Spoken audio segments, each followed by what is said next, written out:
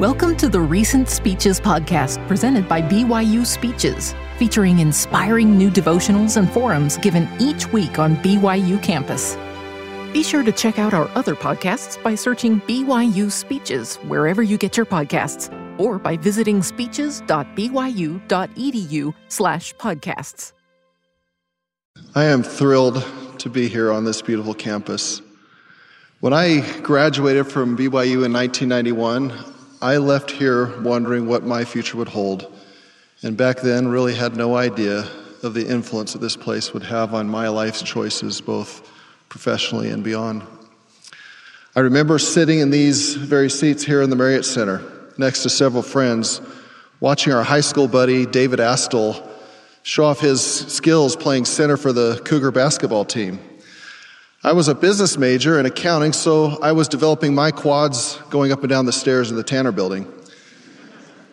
Like some of you here today, I was too broke to eat at the Wilk, but I did have about 100 ways to turn ramen noodles into a meal. Like all of you here also, in addition to my major studies and a selection of religion classes, I was required to take a bunch of other core classes. I think you know the ones I'm talking about, the classes that make you wonder, what does this have to do with the rest of my life? Or how is this going to help in my career or in anything? Luckily, I had my friend David to help me decide what to take. Let's take geology, he said. It's easy. He said, they call it rocks for jocks. He assured me it would be a breeze. Well, after the first day, I could tell that this jock was mistaken. Our professor was the chairman of the geology department, and he was a geology guru. We were in for a 16-week-long landslide of rocks and volcanoes and something called tectonics, stuff that seemed pointless and, frankly, disregarded what I already believed about the creation of the earth. Well, it wasn't long into the semester, however, I could tell that I was mistaken. That's because Dr. Harold J. Bissell was not only a renowned and respected geologist, but he was also a true and devout disciple of Jesus Christ, who is the creator of all things, including geology. I began to understand that this class had a lot to do with the rest of my life, with the rest of my eternal life. In the end, for me, that geology class had less to do with rocks and drifting continents and more to do with faith. I can clearly recall how Brother Bissell bore witness of the creation and the plan of salvation. He testified that our Father in heaven did indeed create man and woman, beginning with Adam and Eve in the Garden of Eden. Perhaps some of his colleagues at other institutions might have said that this was in direct conflict with proven science.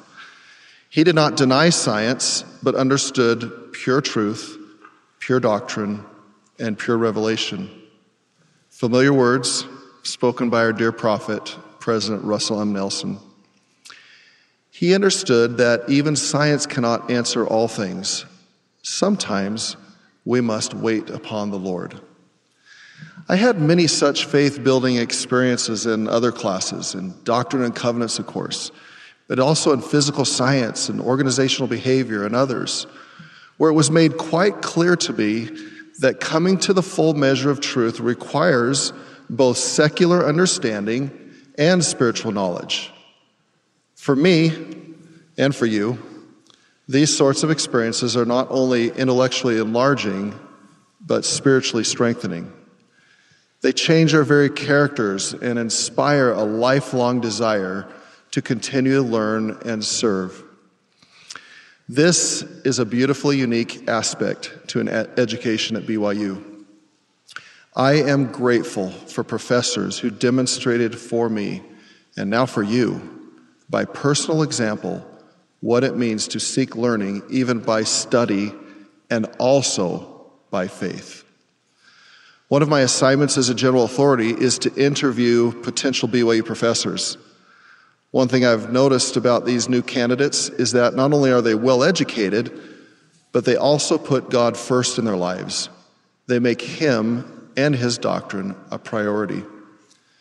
There's no question in my mind that attending BYU is a unique experience among all other university experiences.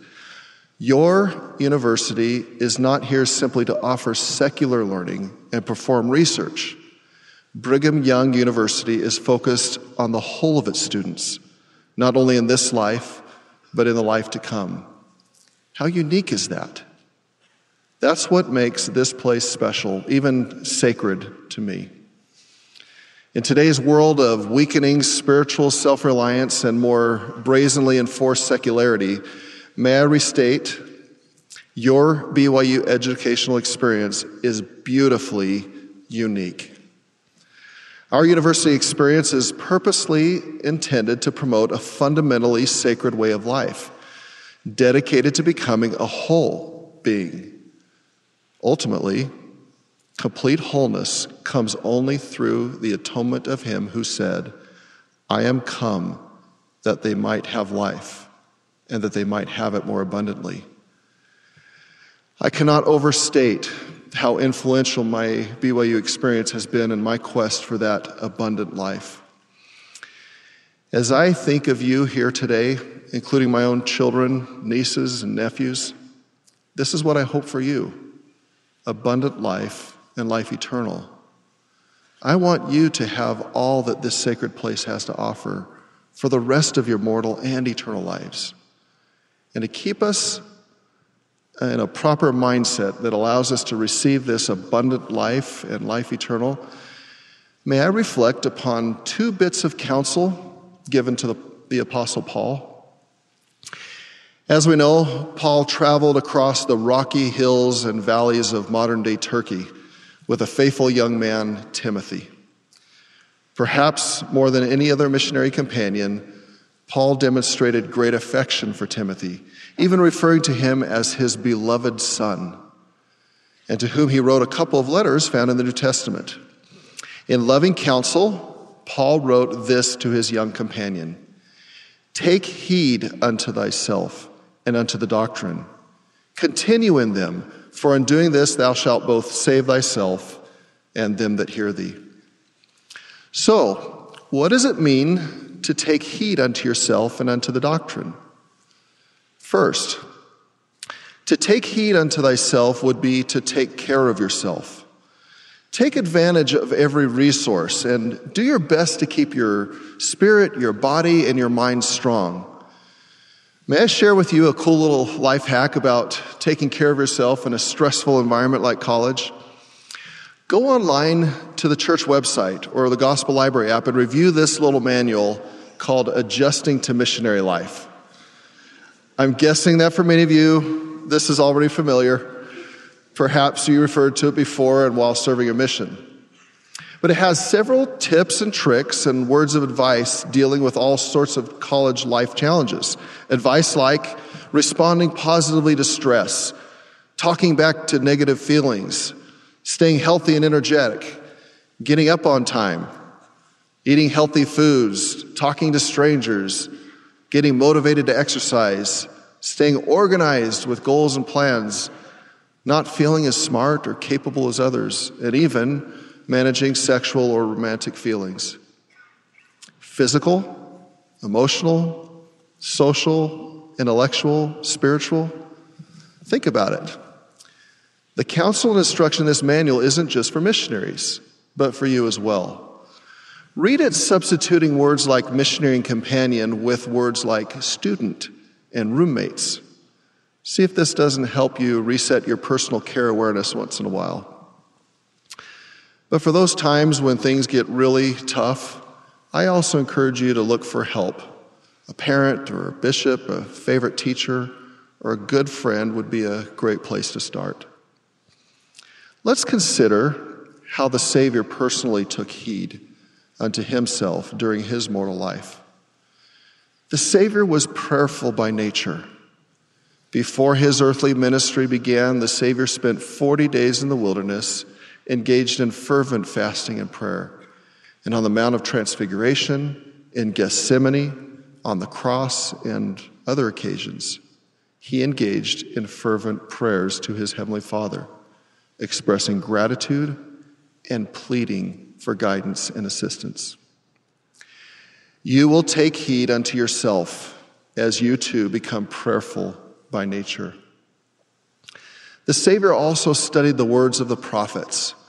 When Jesus stayed behind in Jerusalem after his parents had departed to return to their home, he was found to be in the temple.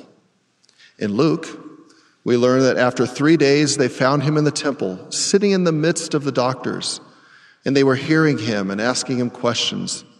And all that heard him were astonished at his understanding and answers. In the midst means in the center or middle. He was the one teaching.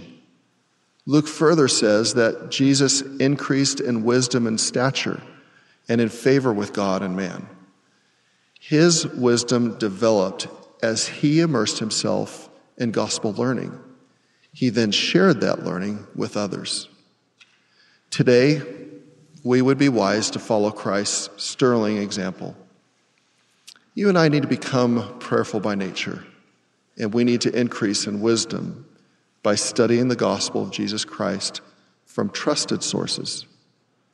The Savior's trusted sources, demonstrated by how he responded to questions, included the scriptures of his day. His knowledge wasn't just accurate, it illustrated a breadth and depth of learning. Those trusted sources for Jesus of Nazareth included the words of the ancient prophets. You and I, now and for the rest of our lives, will best take heed unto ourselves by offering regular, even constant, and sincere prayer, along with making time for diligent daily study of the Word of God, found both in Scripture and in the words of God's living prophets. Which leads me to Paul's admonition to Timothy to also take heed unto the doctrine. Consider President Nelson's opening remarks during our most recent General Conference. He said, "Imagine how quickly the devastating conflicts throughout the world and those in our individual lives would be resolved if we all chose to follow Jesus Christ and heed his teachings." In that spirit, I invite you to listen for 3 things during this conference: pure truth, the pure doctrine of Christ, and pure revelation. If you were listening to the same General Conference that I was, you heard many examples of pure truth, pure doctrine, and pure revelation, including at least 4 in the message declared by Elder D. Todd Christofferson of the Quorum of the 12 Apostles. May I share what I heard? First, I heard that God and Christ know and love us all, and they hear our prayers. Elder Christofferson said this: "This divine love should give us abundant comfort and confidence as we pray to the Father in the name of Christ. Not one of us is a stranger to them. We need not hesitate to call upon God even when we feel unworthy. We can rely on the mercy and merits of Jesus Christ to be heard. As we abide in God's love, we depend less and less on the approval of others to guide us." What comfort and encouragement this truth, this pure doctrine gives us. As Elder Christofferson continues, I heard this: I must repent to receive God's blessings. He said, because God's love is all-embracing, some speak of it as unconditional. And in their minds, they may project that thought to mean that God's blessings are unconditional and that salvation is unconditional. They are not. Some are wont to say, the Savior loves me just as I am. And this is certainly true. But he cannot take any of us into his kingdom just as we are. For no unclean thing can dwell there or dwell in his presence.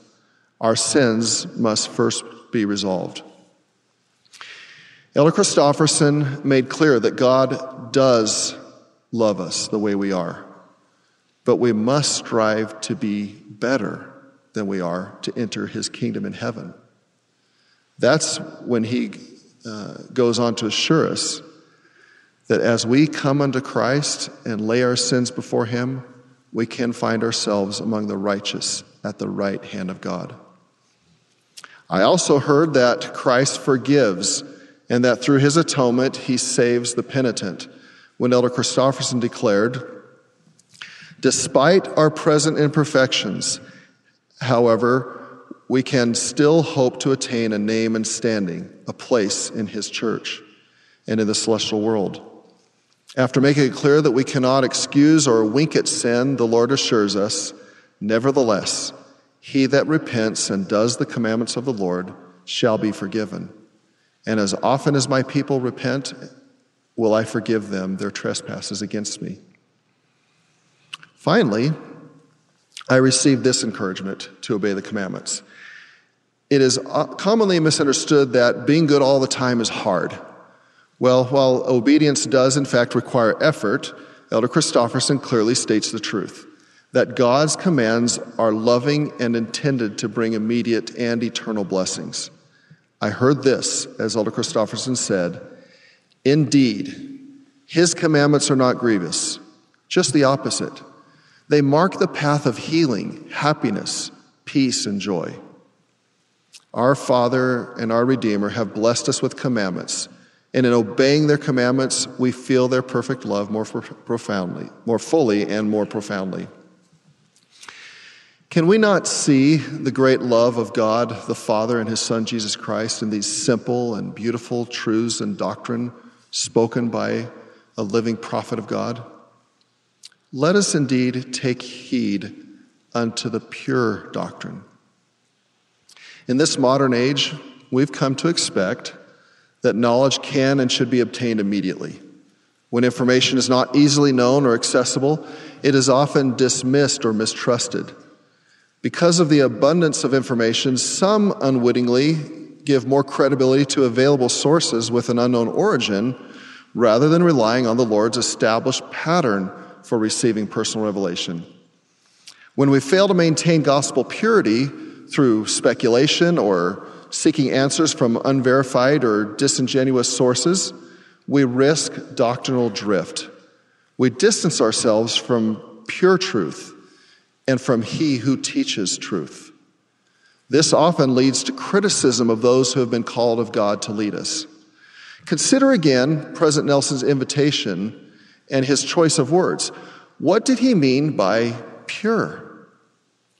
Let's listen to the words of President Nelson as he concluded General Conference with this caution and pleading. We choose those to whom we will turn for truth and guidance. The voices and pressures of the world are engaging and numerous, but too many voices are deceptive, seductive, and can pull us off the covenant path. To avoid the inevitable heartbreak that follows, I plead with you today to counter the lure of the world by making time for the Lord in your life each and every day. If most of the information you get comes from social or other media, your ability to hear the whisperings of the Spirit will be diminished. If you are not also seeking the Lord through daily prayer and gospel study, you leave yourself vulnerable to philosophies that may be intriguing, but are not true. Even saints who are otherwise faithful can be derailed by the steady beat of Babylon's band. We thank thee, O God, for a prophet. Trust the pure sources that the Lord has provided, the scriptures and the words of his prophets, seers, and revelators, that we henceforth be no more children, tossed to and fro and carried about with every wind of doctrine by the sleight of men and the cunning craftiness whereby they lie in wait to deceive. You can trust that the church is a true and living church. True because its doctrine is pure, and living because revelation for the church continues from God through living prophets, seers, and revelators. Certainly the word true means correct or factual. But as you take heed unto the doctrine, you might think of the word true as it relates to true north, with reference to the Earth's axis, rather than magnetic north. For those of you who haven't yet taken that required physical science class, let me explain. We all know that the Earth spins on an imaginary pole running through it from the North Pole to the South Pole. Where the North Pole would stand is true north, that bearing to which all maps and global measurements align. The magnetic field that directs the needle of a compass to point north also aligns with that North Pole, almost. Almost is the critical term here. Depending upon where you are on the planet, this magnetic field actually pulls the needle away from true north to the east or the west, a little or a lot. Using maps and references, you must adjust your compass to compensate for this pull to make sure that you are navigating in relation to true north, not magnetic north. Taking heed unto the pure doctrine will lead you to true north, your proper destination, undeterred by the magnetic poles of the world. The pure doctrine of Jesus Christ and knowledge of the plans set forth by our Father in heaven is exactly what the world needs to help us continually adjust our course home to them. In fact, in my lifetime, it has never been more clear to me than it is today that the world needs the knowledge and understanding revealed by our Creator through living prophets. The pure doctrine of Jesus Christ, his message, is what will save us all in this life and the next. Listen as Paul continues his counsel to Timothy. He says, "Take heed unto the doctrine, unto thyself and unto the doctrine. Continue in them, for in doing this thou shalt both save thyself and them that hear thee." Alma is one who understood the great saving power of those who knew and lived the doctrine and opened their mouths to share it. As described by Mormon, Alma had faith that the preaching of the word had a great tendency to lead the people to do that which was just. Yea, it had had more powerful effect upon the minds of the people than the sword or anything else which had happened unto them. Taking heed unto the doctrine or the word had long ago redeemed Alma. Now he was taking the word to the wicked Zoramites, knowing it would save them as well if, let me repeat, if they were humble and teachable. You might recall the story that as Alma and his companions came into the land of the Zoramites, they were astonished to see the extent to which they had fallen away from the Lord, calling out in vain and rote prayers, worshiping themselves and their own ideals more than God. As Alma began his preaching, however, only the humble and teachable among the Zoramites were ready to hear his words, pure truth and pure doctrine, and be saved. Those who were teachable left the land with Alma, while the proud and apostate Zoramites were left to the wars and the bloodsheds and the contentions which were among them. Pondering this, may I ask all of us for a moment of self-reflection, which among the Zoramites would we have been? May we each consider for a moment these questions. Am I teachable? Do I prickle at sincere, constructive criticism, or do I welcome loving counsel and self-examination? Am I quick to anger, or to take offense, or to find fault? Or do I strive for patience, charity, and understanding with an open mind? Do I bristle when I come upon teachings or doctrines that I don't fully understand? Or am I quick to my knees, inquiring of the Lord with a sincere desire to know his will for me? Do I strive to hear and respond to the guidance of the Spirit? Or do I desire to counsel God and his servants on how things should be? Am I teachable? A number here today might be prone to proudly stand and hold to their own views and interpretations of God, his doctrine, and his teachings, despite the pain such discord brings. But don't let that be you. To those seekers who are grappling with difficult questions, you are heard and loved. You will find answers as you put your trust in God, hearken unto his servants, and wait patiently on the Lord. Be thou humble, and the Lord thy God shall lead thee by the hand and give thee answer to thy prayers. Paul, before he ever met Timothy, knew what it meant to receive new doctrine, to have his heart changed, and to be saved by it. As we all know, Paul was first Saul of Tarsus. He was a sincere and devout believer in Jehovah and the laws of Moses, so much so that Saul was militantly defending his convictions, enforcing the law among the people of Judea, searching out and even arresting those rogue Christians. Well, one day, while on the road to Damascus, Saul found himself receiving new doctrine, pure doctrine, which was in direct opposition to his previous beliefs and ideals.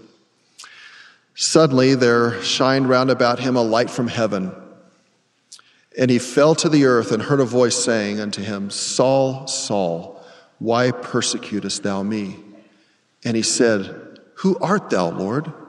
And the Lord said, I am Jesus, whom thou persecutest. It is hard for thee to kick against the pricks. Now, kick against the pricks was a commonly understood phrase of the day. It referred to the spike on the end of a long wooden pole used to goad draft animals like oxen and horses and donkeys into moving forward as they pulled a wagon or a cart or a plow. Often these animals would protest against their true purpose to pull the load and would kick against the encouragement to move forward, which only resulted in more discomforting goading. In effect, on the road to Damascus, the Lord was saying to Saul, it hurts when you fight against the truth, doesn't it? But Saul was humble and teachable, and he was quickly redeemed. And Saul, trembling and astonished, said, Lord, what wilt thou have me to do? Let's be like Saul, whom we best know as Paul, continually asking, Lord, what wilt thou have me to do? For like he did Saul, the Lord has a great work for you to do as well, a work that will both save thyself and them that hear thee. In the same letter to Timothy, Paul also gave him encouragement in this charge. Let no man despise thy youth, but be thou an example of the believers in word, in conversation, in charity, in spirit, in faith, in purity. I have a mental picture of all of you attending this great university.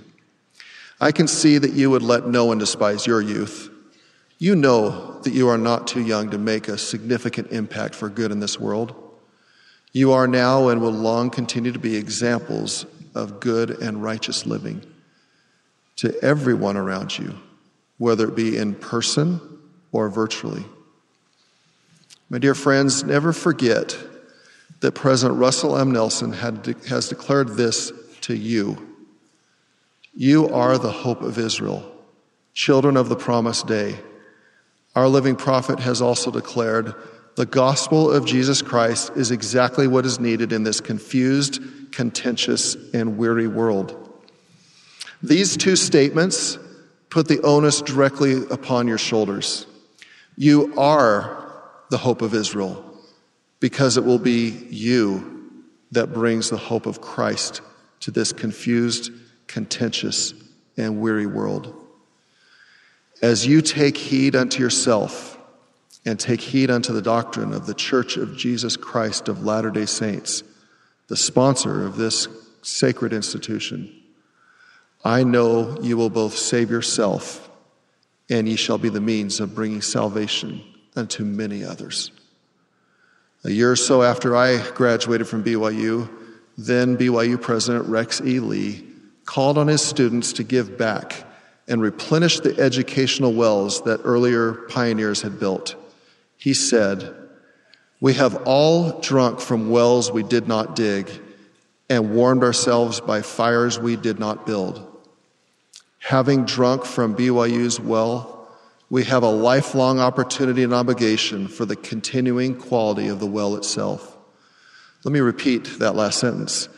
Having drunk from BYU's well, we have a lifelong opportunity and obligation for the continuing quality of the well itself.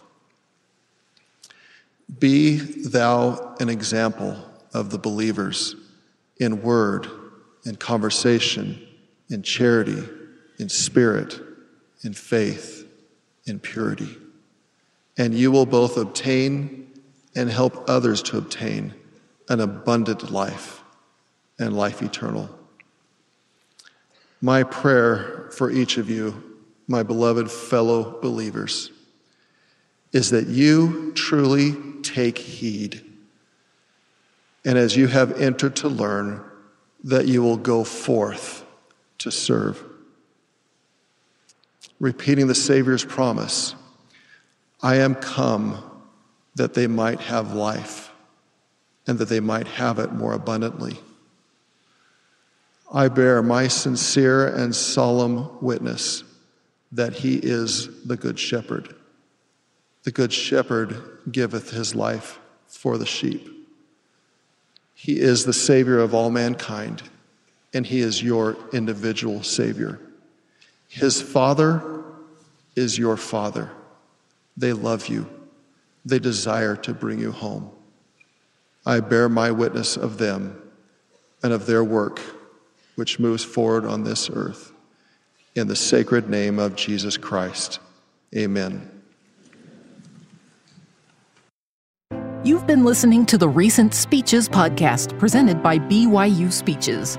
Please check out our other podcasts, including classic speeches taken from our vast audio library, as well as other BYU Speeches compilations on love and marriage, overcoming adversity, by study and by faith. Come follow me, the prophet Joseph Smith, and Jesus Christ, our Savior and Redeemer. Go to speeches.byu.edu and click on podcasts for more information. You can also find all BYU Speeches podcasts at your preferred podcast provider.